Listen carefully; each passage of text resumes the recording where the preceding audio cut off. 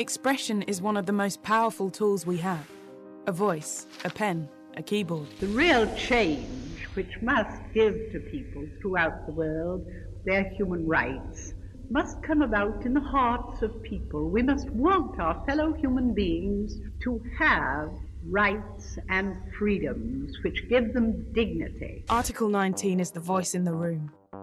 Well, welcome everyone. I very much appreciate folks coming and spending a little bit of their lunch with us. Unlike most meetings at Tammin, this is one where you are very welcome to turn off your videos if you like. We know folks might be eating. We know folks might be, just listening in. Whatever the case is, you don't have to have your video on. So for those of you that do already, thank you. But don't feel compelled to leave it on, especially if you need to go and chow down on something. This is our second book talk. I was corrected by Kristen earlier. Technically our third, but it's our second one of 2023. And I am so excited that we are able to continue this now new and nascent but growing tradition of engaging with information as a group and sharing that information. This book talk is going to be led by Kristen Witucky and Harper Yatvin. So thank you both for all of the preparation and all the planning that you put into this. Like most of our community meetings and activities, we will have a chat. I'll be monitoring the chat. I will be making sure that anyone who's in the waiting room gets in, all that sort of administrative stuff in the background. I'll be handling that. Finally, I do know that some folks might need to drop. You might only be able to be with us for a certain time. That is totally fine. We understand that everyone has a very busy day. And if you need to take care of other things, we just appreciate the time that you're able to spend with us. So you can feel comfortable doing all the things that we ordinarily do in a meeting. If you want to jump into the conversation, you can raise your hand using the reactions button at the bottom of the Zoom, or you can post a question to me in the chat and we will get to that as well. So with that, let me introduce our moderator for today's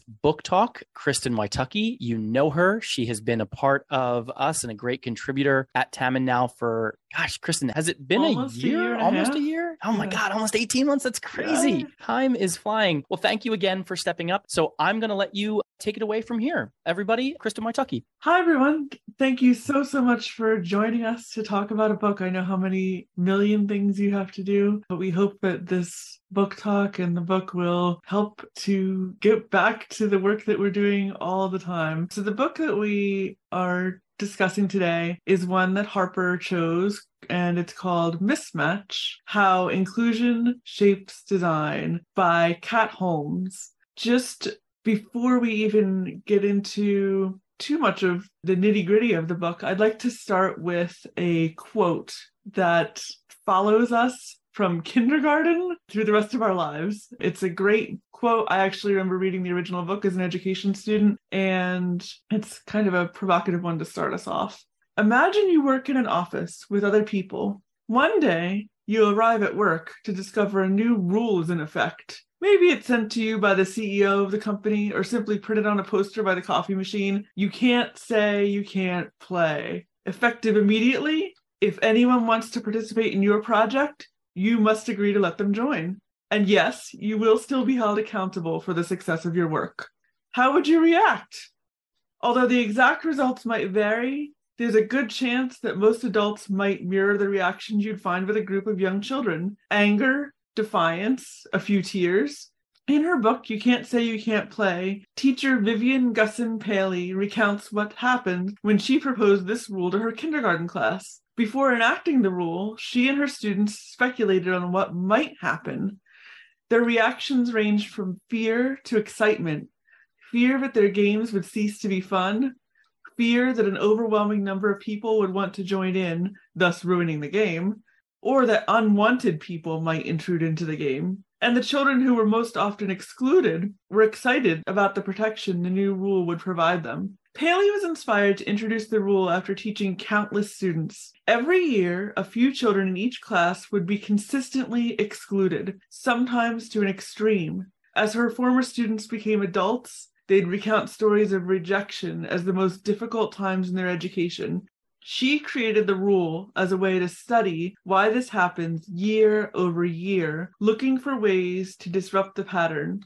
Paley writes, exclusion is written into the game of play, and play, as we know, will soon be the game of life. Along comes school. It's the first real exposure to the public arena, and children are required to share materials and teachers in a space that belongs to everyone. Equal participation is the cornerstone of most classrooms. This notion usually involves everything except free play, which is generally a private matter. Yet in truth, free acceptance in play, partnerships, and teams is what matters most to any child. Basically, it matters most to any person, as this book basically testifies. So I'd like to start with your thoughts on that section, Harper. How would you feel if that rule came into effect at Tamman, and how does the concept of accessibility fit into all this? Thank you, Kristen. I would be very excited and kind of motivated about this new rule, because to me it means people who I don't normally work with, I could really get to know professionally and personally, and we could create some very interesting work that normally wouldn't occur. And to me, the way accessibility fits into this is when you have people who don't always get to have that voice in the room, I think it's interesting because sometimes people may take over a meeting and say, I'm going to raise my hand, I got it. But if you have someone who is quiet and they're kind of put in that position of, we want to hear what you have to say, this is a real opportunity for you, different ideas are likely going to come about. I feel that's very fascinating and inspiring. Yeah, I think that's true. I understand the fear that people have, even as a person who would have probably been excluded often, because, if you're working on a project with your colleagues and you figure out who's in the group and you kind of have that border around the group, you would imagine what they would think, and, thought patterns would be sort of predictable. Even if people come up with ideas that haven't occurred, you know what to expect. So I can imagine that opening the group to whoever wanted to join the group could present some feelings of, unease or insecurity. I feel that it could, but I feel like as colleagues, we would do what the kids in the kindergarten class would do, which is they would adjust their games and we would adjust what we do as colleagues. If the work would still get done, it would just get done in a different way with a different system, and people who were normally excluded, suddenly they could have a key role and their ideas could come to the surface, and it could really shift how we write, design, engineer, develop. A lot more things can happen when new ideas are included. So who is Kat Holmes, and why did she write this book, and how did it resonate with you? Kat Holmes is a really smart cookie, very accomplished. She was the principal director for inclusive design at Microsoft for 4 years, and she led the company's executive program for inclusive product innovation, and that was working on inclusive hardware, software, had a hand in video game controller design. She was an adjunct professor at the University of Washington near Seattle, and she met some incredible people there that we may get to later on. And she's currently the Chief Design Officer and Executive Vice President at Salesforce. And she wrote this book to guide people's decision-making for people who have authority and decision-making ability towards inclusion, to really open their eyes to how to shift inclusion towards a business case and really make more inclusive designs, products, and circumstances for people who often are excluded. And it resonated with me because as someone who is newer to the field of accessibility, I really wanted to know, what can I do to better understand that dynamic and how I can assist in, as Game of Thrones, Daenerys Targaryen says, break the wheel and then build something better. How can we break the wheel of exclusion and build something much more inclusive? Yeah, like how can inclusion be a part of the fabric and not like tacked on? Yeah, I get that. Before we go any further, could anyone who feels comfortable just write in the chat if you got a chance to read the book, how far you are into it, or to just kind of inform where we go from here? So we've got a couple people here who are partway through, halfway through more. So that'll inform where we go from here. Some beginners, some people who got an insight to what we're going to talk about today. Mm-hmm. So for those who just started and want a spoiler, Harper, what is a mismatch?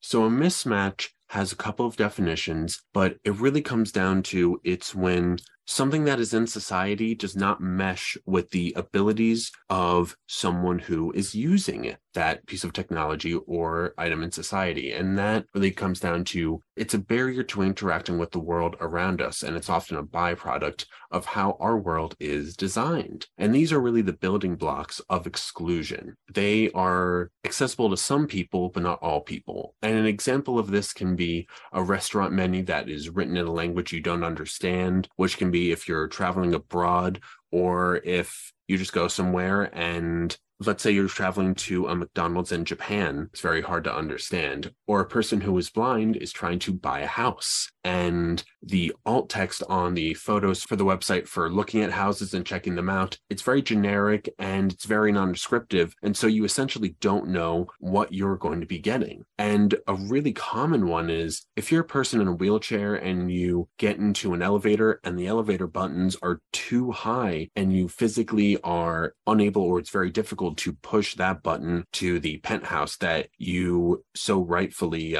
purchased for your awesome weekend. No, that's true. And actually, just a fun little side note is that when the buttons are actually where they're supposed to be, toddlers can also set off the elevator alarms, which is always fun for parents to explain. But that being said, I think sometimes that's literally a reason that there are people who will always come back to you and say, oh, well, I don't want to change this design because, it would cause this problem. And so one mistake that we make is if it doesn't work for everyone, or we can think of a scenario why it doesn't work, then we shouldn't do it. So what would you say to people who are thinking this way? Actually, Kristen, could you please repeat your question? So sometimes people think of a reason not to do a design that would make a lot of sense. So say you wanted to lower the buttons and I said, well, that's great for those people, but it's not great for these people. And so then no progress is being made because you're not, adjusting to people who are very often excluded.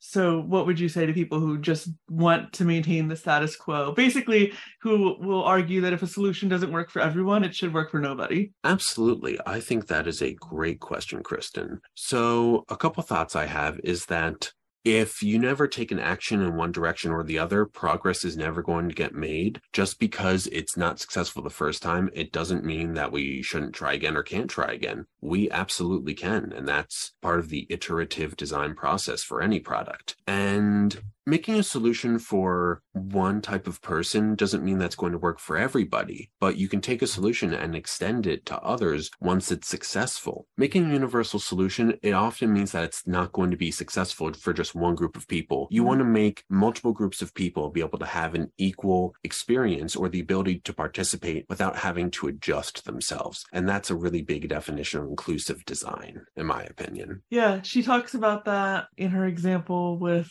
airplanes design. I don't know if you wanted to jump to that, but just absolutely happy to jump around. In this example, it talks about in the military, they were essentially designing, in the US military, they were designing airplane seats. And these were seats designed for the, in quotes, average person, for their average human, average body type. And this is the quote from the book. It's on page 96 in chapter 7. There's no such thing as normal. And the subsection is everyone and no one. Rose provides a vivid example from the history of the U.S. Air Force. In the 1940s, the first fighter jets were designed to fit the average pilot. The U.S. Air Force measured hundreds of bodily dimensions across thousands of pilots and used the averages of that data to design the instruments of the flight deck or cockpit. Every feature of the flight deck was fixed into place without adjustability. The assumption was that any individual pilot could adjust himself to overcome the gap in reaching any element of the flight deck that wasn't a perfect fit for him. However, the Air Force was experiencing a high rate of crashes that couldn't be attributed to mechanical failure or pilot error. A lieutenant and researcher, Gilbert Daniels, studied just 10 of those human dimensions that were used in the design of the original flight deck. He measured 4,000 pilots to confirm how many of them fit all 10 dimensions. The answer was 0. Not a single pilot out of 4,000 matched all 10 dimensions. Everyone differed in at least one way.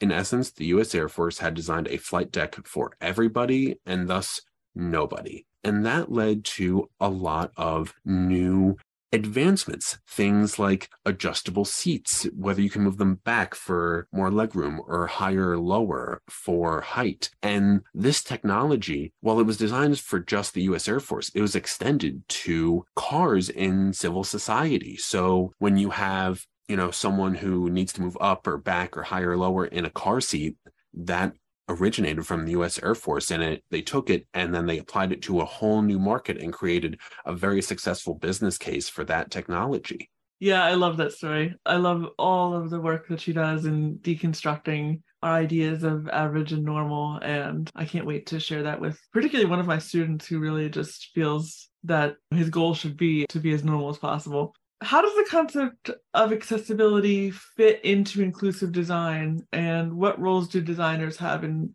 promoting accessibility in their work?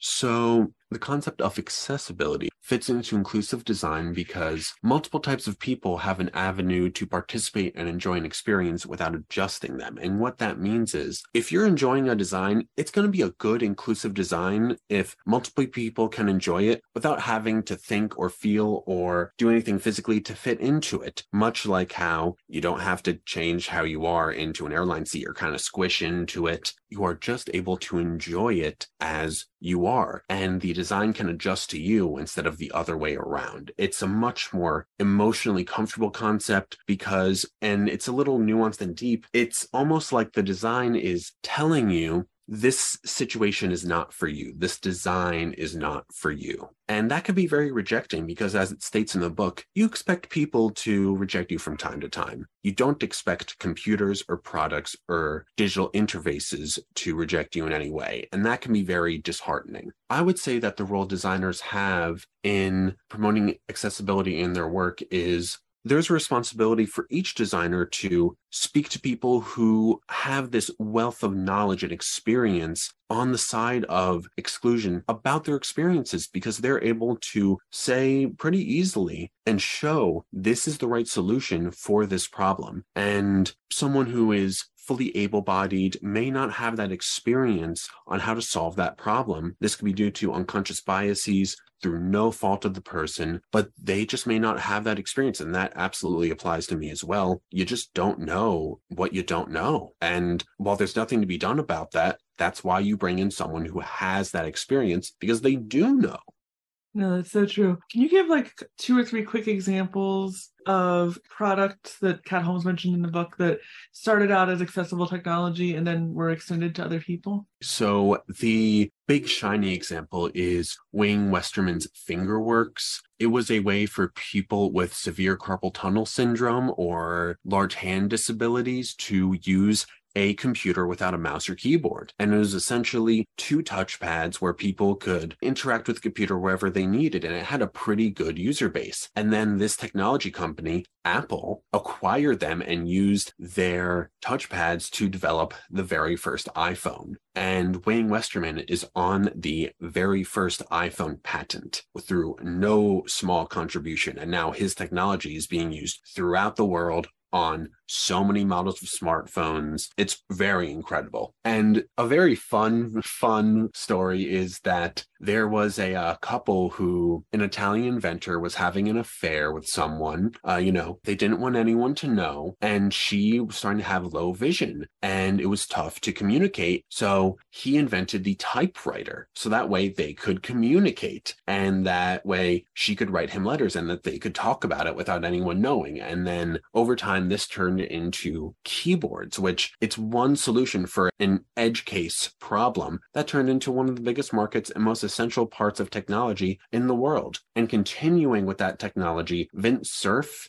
CERF, who is known as the father of the internet, he and his wife had hearing disabilities. So when they were away from each other, they couldn't really call and talk to each other. He created email so that way they could stay connected while they were apart. And as Kristen, you noted, this extended into other chat platforms like Slack and Teams. And those are a few examples of pieces of accessible technology that, while they started from just helping a small problem, they extended into very successful and essential pieces of technology throughout personal life, businesses of all types. The chat for this book, by the way, for those people who are listening to this later in a podcast form, is incredibly active. So we're going to move to that in a second. Before we do, though, Harper, can you just give one more example of why people should read the book by talking about your ideas about video game design and how they relate to the examples in this book? I would love to. Thank you, Kristen. So there's a very accomplished man, John R. Porter, who is a disabled video gamer. He worked with Cat Holmes to create an accessible video game controller at the University of Washington. He worked with Microsoft as well to assist them with that.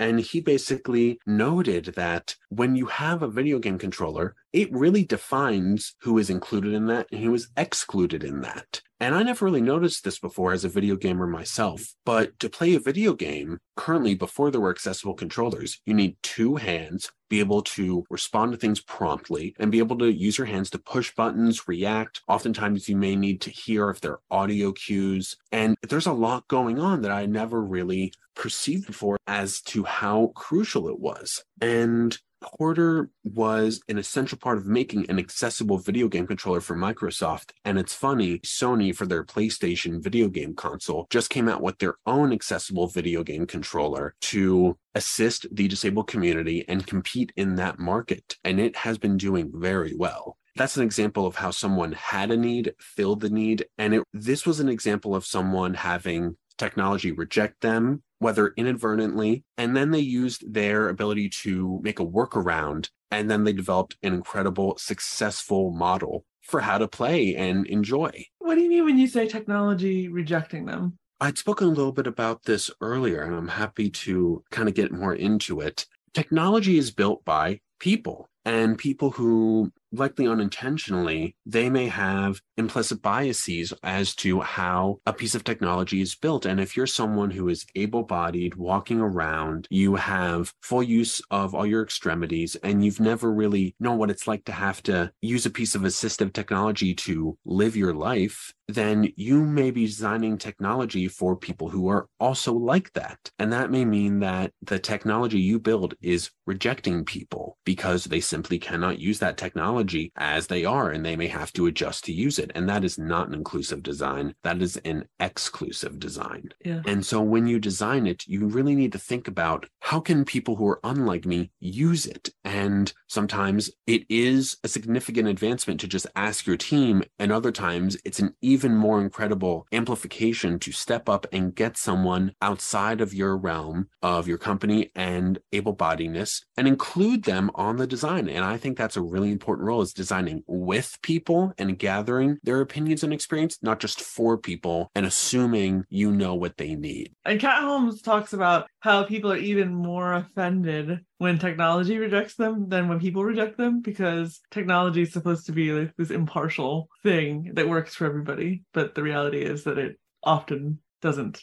And as I was reading the book, I mean, video game design was a huge source of exclusion for me as a kid, which turned me into a reader. May have been a good thing in the end, but I often felt excluded by video games. And still, when I was reading the book, the idea of the controller just never even occurred to me and before I read that. And I was like, oh, so it just shows that even when you are excluded, you can sometimes, if you're not trained fully, only recognize the patterns of exclusion that affect you. So it's very interesting. I'd like to open it up if people feel comfortable talking. I'd like to open it up to just anyone who'd like to discuss the book, because I think there are some excellent questions and answers coming in through the chat, and it'd be great to hear them verbally if people feel comfortable talking about these things. I mean, how do you keep inclusion at the forefront of what you're doing every single day? And how do you make the case for it to people who are only interested if they can afford it, or if they think they can afford it? Yeah, that's really hard. Yeah. This is Marty. I want to switch it around and bring my colleague Emma into the conversation, because Emma and I are kind of having I would love to bring Emma in. I just didn't want to. I'm point of personal privilege. So Emma talks about in our very active chat, just this idea of making it tangible, right? Bringing awareness to someone. And it helps from a design perspective or development perspective. This idea of personas is really important. It's core to what designers are thinking about already. But it's fairly fine, right? To their lived and exposed to experiences, right? I mean, there's only so much that you can do. Emma, you said making it tangible, and I couldn't agree more. I just didn't know if you wanted to expound on that a little bit when you talk about inclusion. Yeah, sure. This is Emma. I think some of where that reply or that comment came from is, I tend to think of myself as like a person who cares about these kinds of things, a person who wants to do what's right. And before I came to Tammin, I didn't know what I didn't know. And I think so much of it is just about getting exposed to people who are different from yourself.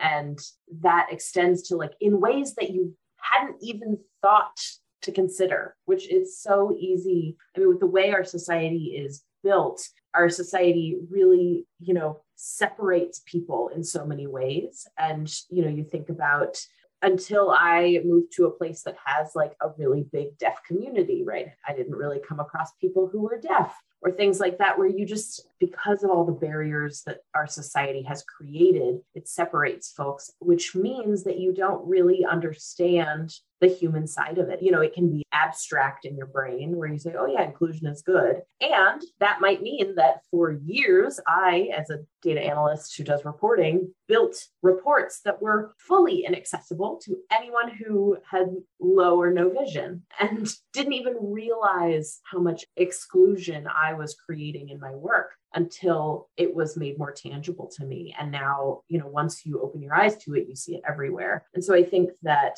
when it remains kind of theoretical or abstract, it becomes much easier to be like, oh, well, that's too expensive.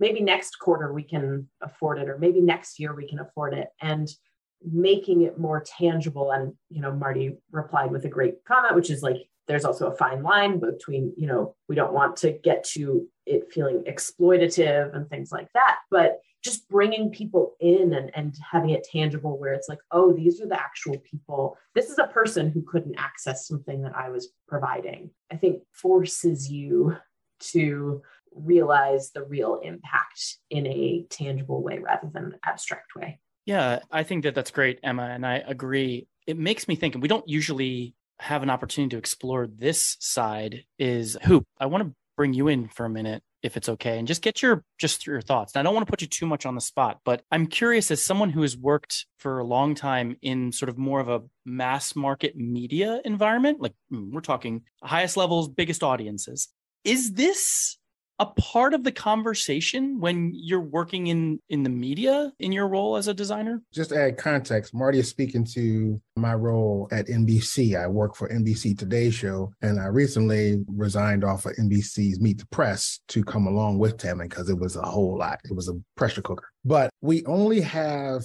a small rules and regulations to follow when it comes to inclusion in terms of our text and our font sizes. Our font sizes are not supposed to go below 70 points. And when you're dealing with a lot of information, sometimes at one time on the screen, you do take them below 70 points. And then producers will say, okay, yeah, we understand it's a lot, so let's put it all on the screen. And they're doing that to cover a spot. And it's not a big conversation about, well, there's going to be people that don't see this the way that they need to see this, or it's going to be people that can't really read this. It's never come up in any of the discussions that we've had, even when we had script discussions where everybody's sitting around and talking about what's going to go on this spot. It's really not been in any discussion that I've had on a designer level and producer level. Even the executive producer, it's not on those discussions either when they talk to us. So it definitely is a need for it. I'm pretty sure somewhere along the line, those discussions are happening. I'm just not a part of them. There's definitely the leadership component. I think Kat Holmes talks a little bit about it in her book, but Harper, to kind of bring it back to that area. And I know that she has brought up aspects of why it's good for business in general, but I haven't reached a part in the book where she's really speaking to leaders. Did she ever speak to leaders taking the lead and making this a priority? She doesn't have a section where she's speaking directly to leaders and CEOs. She, I suppose, wrote the book for a kind of an ethos to CEOs for them to kind of read between the lines. There's a section right at the end where she talks about making a business case for inclusive products and having an inclusive process, which I do have some materials prepared about that. And it is very helpful. I more interpreted the book as for designers and for people who are really making decisions instead of the CEO who's just saying, this is what we're going to do. It's more decisions that they're making at the product level, not the process level. Excellent. Right at the beginning of the book, she has 3 myths about inclusion that people often hold, and she never really calls out leaders who hold them specifically, but they are interesting and maybe a good start to a rallying cry, at least. The first one is that inclusion isn't nice. It's not nice to a lot of people as it disrupts the cycles of what have always been happening, and can sometimes not even be nice as it tries to include people occasionally. It's imperfect, which I think is a big one for people because, you know, as we were talking about earlier, some people would worry about, okay, well, if it's not perfect, why should we even change it? And that it's ongoing. So you can always build inclusion into the DNA of a design instead of tacking it on at the end. But in the end, inclusion is always a work in progress. It's just important to keep all those things in mind. And from a business perspective, it's always more expensive to remediate than it is to have it at the very beginning of your process. Right. It is. And just to follow up on what you said, Kristen, and bring it back a little bit as well, a large part about companies maybe not taking action or not wanting to change the status quo and kind of keep things as they are is they can be afraid of taking that next step. They could be afraid of making it be a wrong step, maybe saying the wrong thing in a press release, making a design that or decision that will be accessible for some people, but not all people. Personally, I would rather see a company take a step in the right direction, even if it's 2 steps forward, 1 step back. That's still a step forward. And I would rather see that progress tried for and missed than not tried at all. Yeah, I just had a question. So is it that certain companies are saying that if you add inclusion in certain areas, you basically, it's kind of working the other way around. Like you're adding inclusion, but then by doing that, you're excluding people in your inclusion. Am I making any sense here? Because I'm having a hard time articulating where I'm trying to go with it.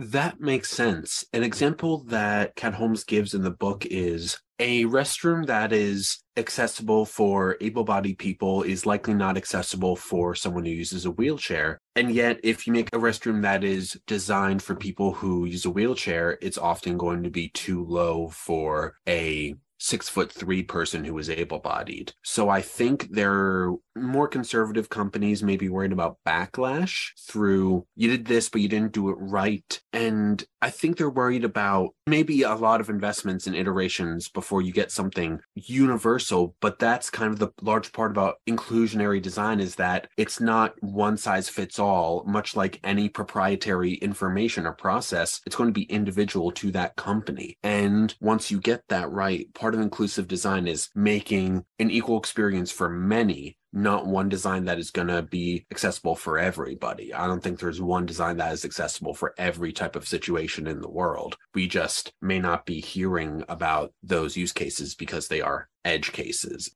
set in quotes. Yeah, it's definitely seems to be about one design fitting one, she argued sometimes, and one design fitting several or extending one to many. So thinking about one person's experience and then trying to understand how it can help as many people as possible. Yes, and as Marty says in the chat, equitable, not equal. That's a very good summation of it. Harper, did you have any last thoughts or just quotes you wanted to bring up or just anything you wanted to talk about? Yes, there in the latter section of the book, Holmes does she has a section about making a business case for inclusive products and investing in inclusion and helping people with disabilities. And just going into that really quickly, first step is customer engagement and contribution. Talk to people who have disabilities, see what kind of hacks and complications they use from using your product or service, and that will let people know, oh, there's a real problem here. People will likely buy it. market. See how you can use those constraints to foster creativity, to grow a larger customer base and extend the solution to others. And then innovation and differentiation.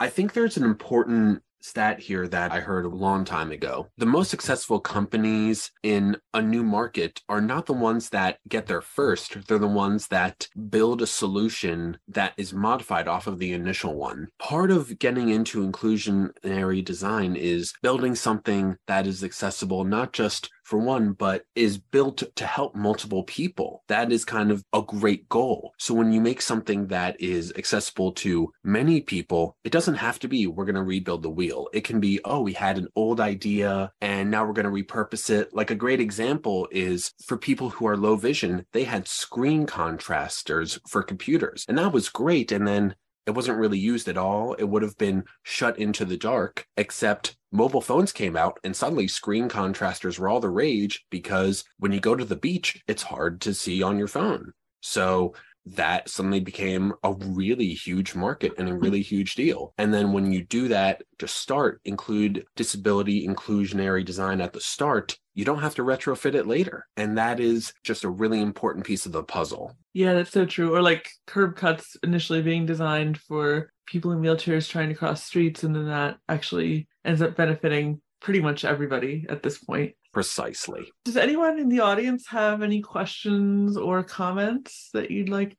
to ask verbally before we end this book talk? Or can you think of any examples of mismatches in your day-to-day lives? Mr. Steve. Yeah, one of the things as I was reading the book that just kept kind of nagging at me is that I've worked for some really great organizations that had great intentions, wanted to do the right thing. And we used to have a lot of sessions on unconscious bias, but it was always cultural in nature.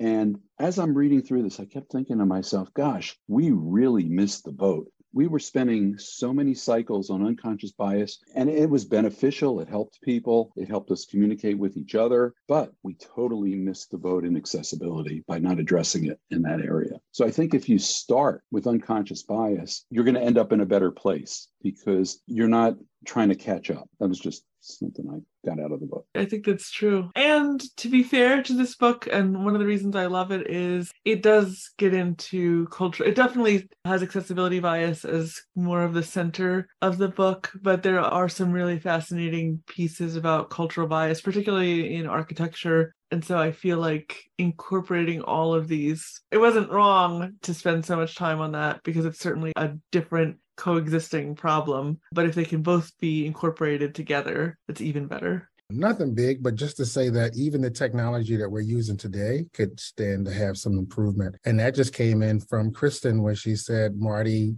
when anyone raised their hand, just to have them speak because she couldn't tell. So how could someone be able to tell, you know what I mean, in this software? So that'd be something that could be added to think about. So interestingly, I can answer that because if I'm the host, hint, hint, I guess, then I can hear if someone raises their hand. But if I'm not the host, then I can't. So that's where it needs to be improved so that participants can just hear that. You can hear that if you're the host, because I've heard it before. Unless they just totally messed it up since I've been a host last, which is entirely possible. Also, by the way, you don't have to just click on the icon to raise your hand. You can do Alt-Y or Option-Y with the keyboard. So that's so fun. I just did it. Okay. Thank you for that. Not only a great book talk, but also Zoom tips, keyboard tips for you did. Thank you, Kristen. And yeah, we probably should make you host when you're hosting next time. So that's a great point. And I agree, Hoop, for sure. And what a timely thing to point out. Well done, everyone. Well, first and foremost, I want to thank Harper and Kristen. Awesome. Great job. Lots of ground covered, lots of things to consider, but still done in a really concise way. So thank you, thank you, thank you. Before I get to what our next book for next month is going to be,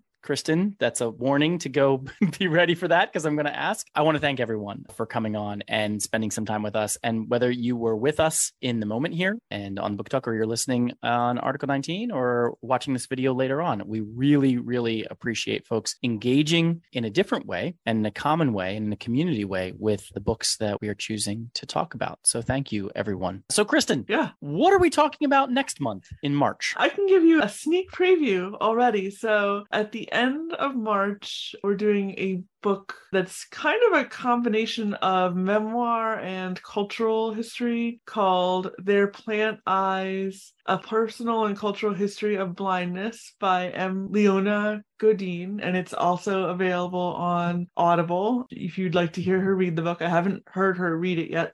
And then in April, I am trying my best. So interestingly, our U.S. Poet Laureate has a disability. I believe it's a motor disability, something related to cerebral palsy, Ada Limon, and she is our Poet Laureate this year. And all of her books were on Audible when I originally thought of this idea. I went back to look and they were all gone. And I was like, how did this happen? And so I was like, I'm now in battles with Audible and her publisher. And I'm like, you cannot remove the U.S. Poet Laureate's books. Like, what happened? So April is to be determined, but we were hoping for a poet for National Poetry Month, and I'll keep you posted.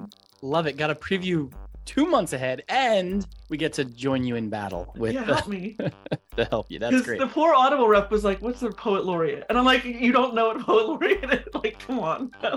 It's okay. Help me. We're going to build some additional awareness there too. That's good. Well, thank you everyone, and have a great rest of your day. If you like what you heard today and you want to explore more about digital accessibility, technology, or our company culture, you can schedule a time to meet with us at tammaninc.com. That's TAMMANINC.com. Don't forget to sign up for our newsletter too, so you never miss an event or an insight from us. Be sure to rate this podcast 5 stars on Spotify, Apple Podcasts, or wherever you happen to be listening. It really helps our podcast grow and reach new audiences. And please, make sure if you do follow us, hit that bell icon so you never miss an episode. If social media is more your style, you can follow us at Tammin Inc. on LinkedIn, Twitter, Instagram, or Facebook. You can share our podcast on your favorite platform. We really do appreciate it. Thank you so much for joining us today, and we look forward to continuing the conversation next time.